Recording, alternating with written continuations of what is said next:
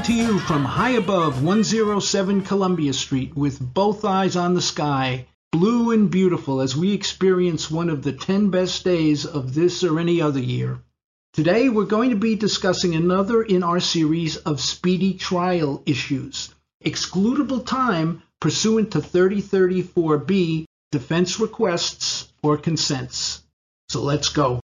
The speedy trial statutes are a people statute. By this we mean the people have the burden to assure that the record clearly reflects the reason for the adjournment so the courts may determine to whom the time should be charged. If the record does not allow for this determination, it is the people who will be charged in the calculating of chargeable time. Before the decision in the Court of Appeals case of People v. Leota from 1992, the people could successfully argue that silence by the defense was assent to an adjournment, and that the time was not charged to the people. The holding in Leota, however, closed that door to the people and put the burden of a clear record on the people. The court wrote, "In addition, whereas here the court grants adjournments after the people have announced the indictment ready for trial, the burden rests on the people to clarify on the record the basis for the adjournment, so that on a subsequent 3030 motion the court can determine to whom the adjournment should be charged. Inasmuch as the people fail to do so in this case, the adjournment must be charged to them." This decision was quickly followed by the holding in People v. Cortez in 1992, where the Court of Appeals wrote, "However, as we recently held in People v. Leota, a mere failure by the defense counsel to object to an adjournment does not constitute consent within the meaning of CPL 3034B. Where the judge stated on the record that the adjournment was on consent, and the defense did not respond or take issue with the court's statement, that time was found to be excludable in the case of People v. Dozier, a First Department case where leave was denied in 2001. Often at calendar calls, there is an initial discussion at the bench among the parties, and this is seldom taken down by the stenographer. It is imperative that when you step away from the bench after one of these discussions, a clear and complete record is made as to your readiness, or if you're not ready, the reason why there is an adjournment being requested by you and any reason which will ultimately result in this time being excluded. Be sure the record contains the reasons for the adjournment that will make the reviewing court's decision an easy one and that will not inappropriately charge you with time that should not be charged to you. While things that occur outside the courtroom may serve as a basis for time not to be charged to the people, the lack of some form of record may still result in the time being charged to the people. A perfect example of what should be done was found in the case of People v. Waldron, a Court of Appeals decision from 2006.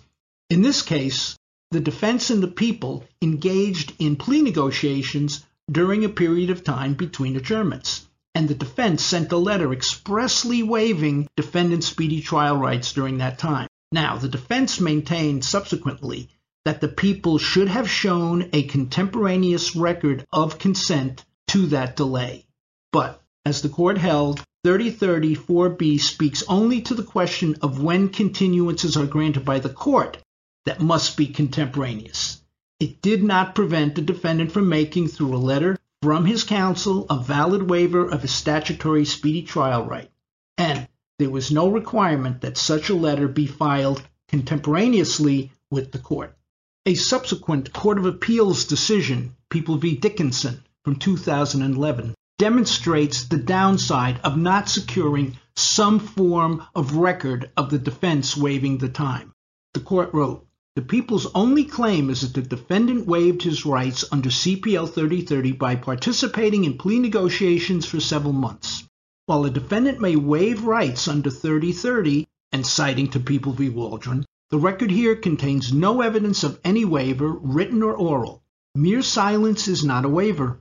We repeat our observation in Waldron that prosecutors would be well advised to obtain unambiguous written waivers in situations like these."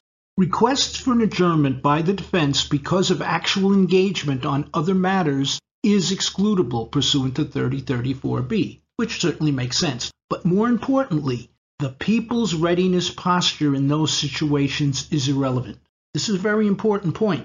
As written by the First Department in People v. Ortiz in 2002, the people's readiness or lack of readiness during these periods is irrelevant, because where adjournments are allowed at defendant's request, those periods of delay are expressly waived in calculating the people's trial readiness, without the need for the people to trace their lack of readiness to defendant's actions.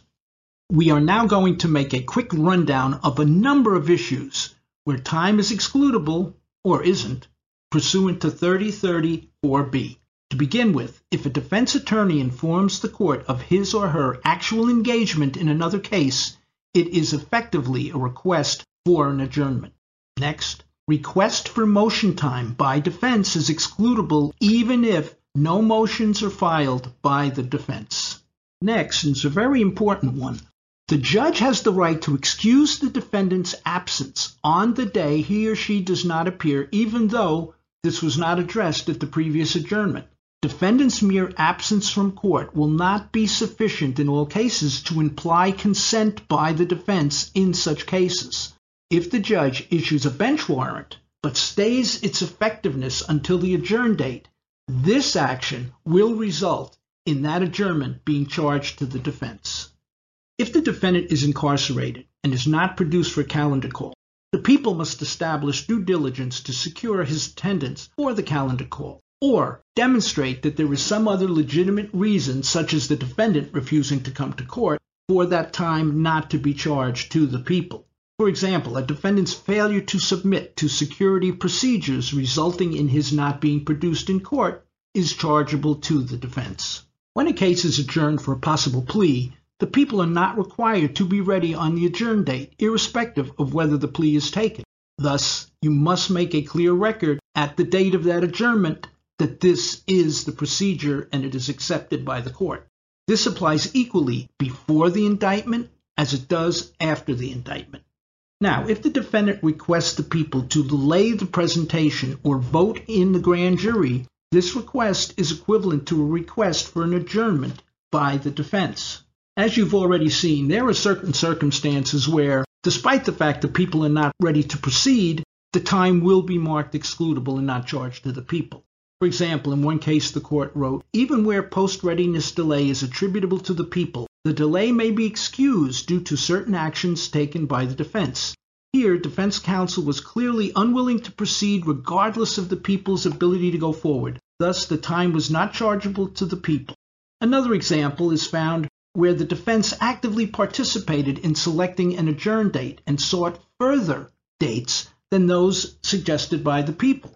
The adjournment was considered as to this extra time to be the defendant's request. As the court wrote, the last 3 weeks of this period were excludable for the separate reason that they were granted at defense counsel's request, where the defense counsel actively participated in setting the date and sought a longer adjournment for his own convenience.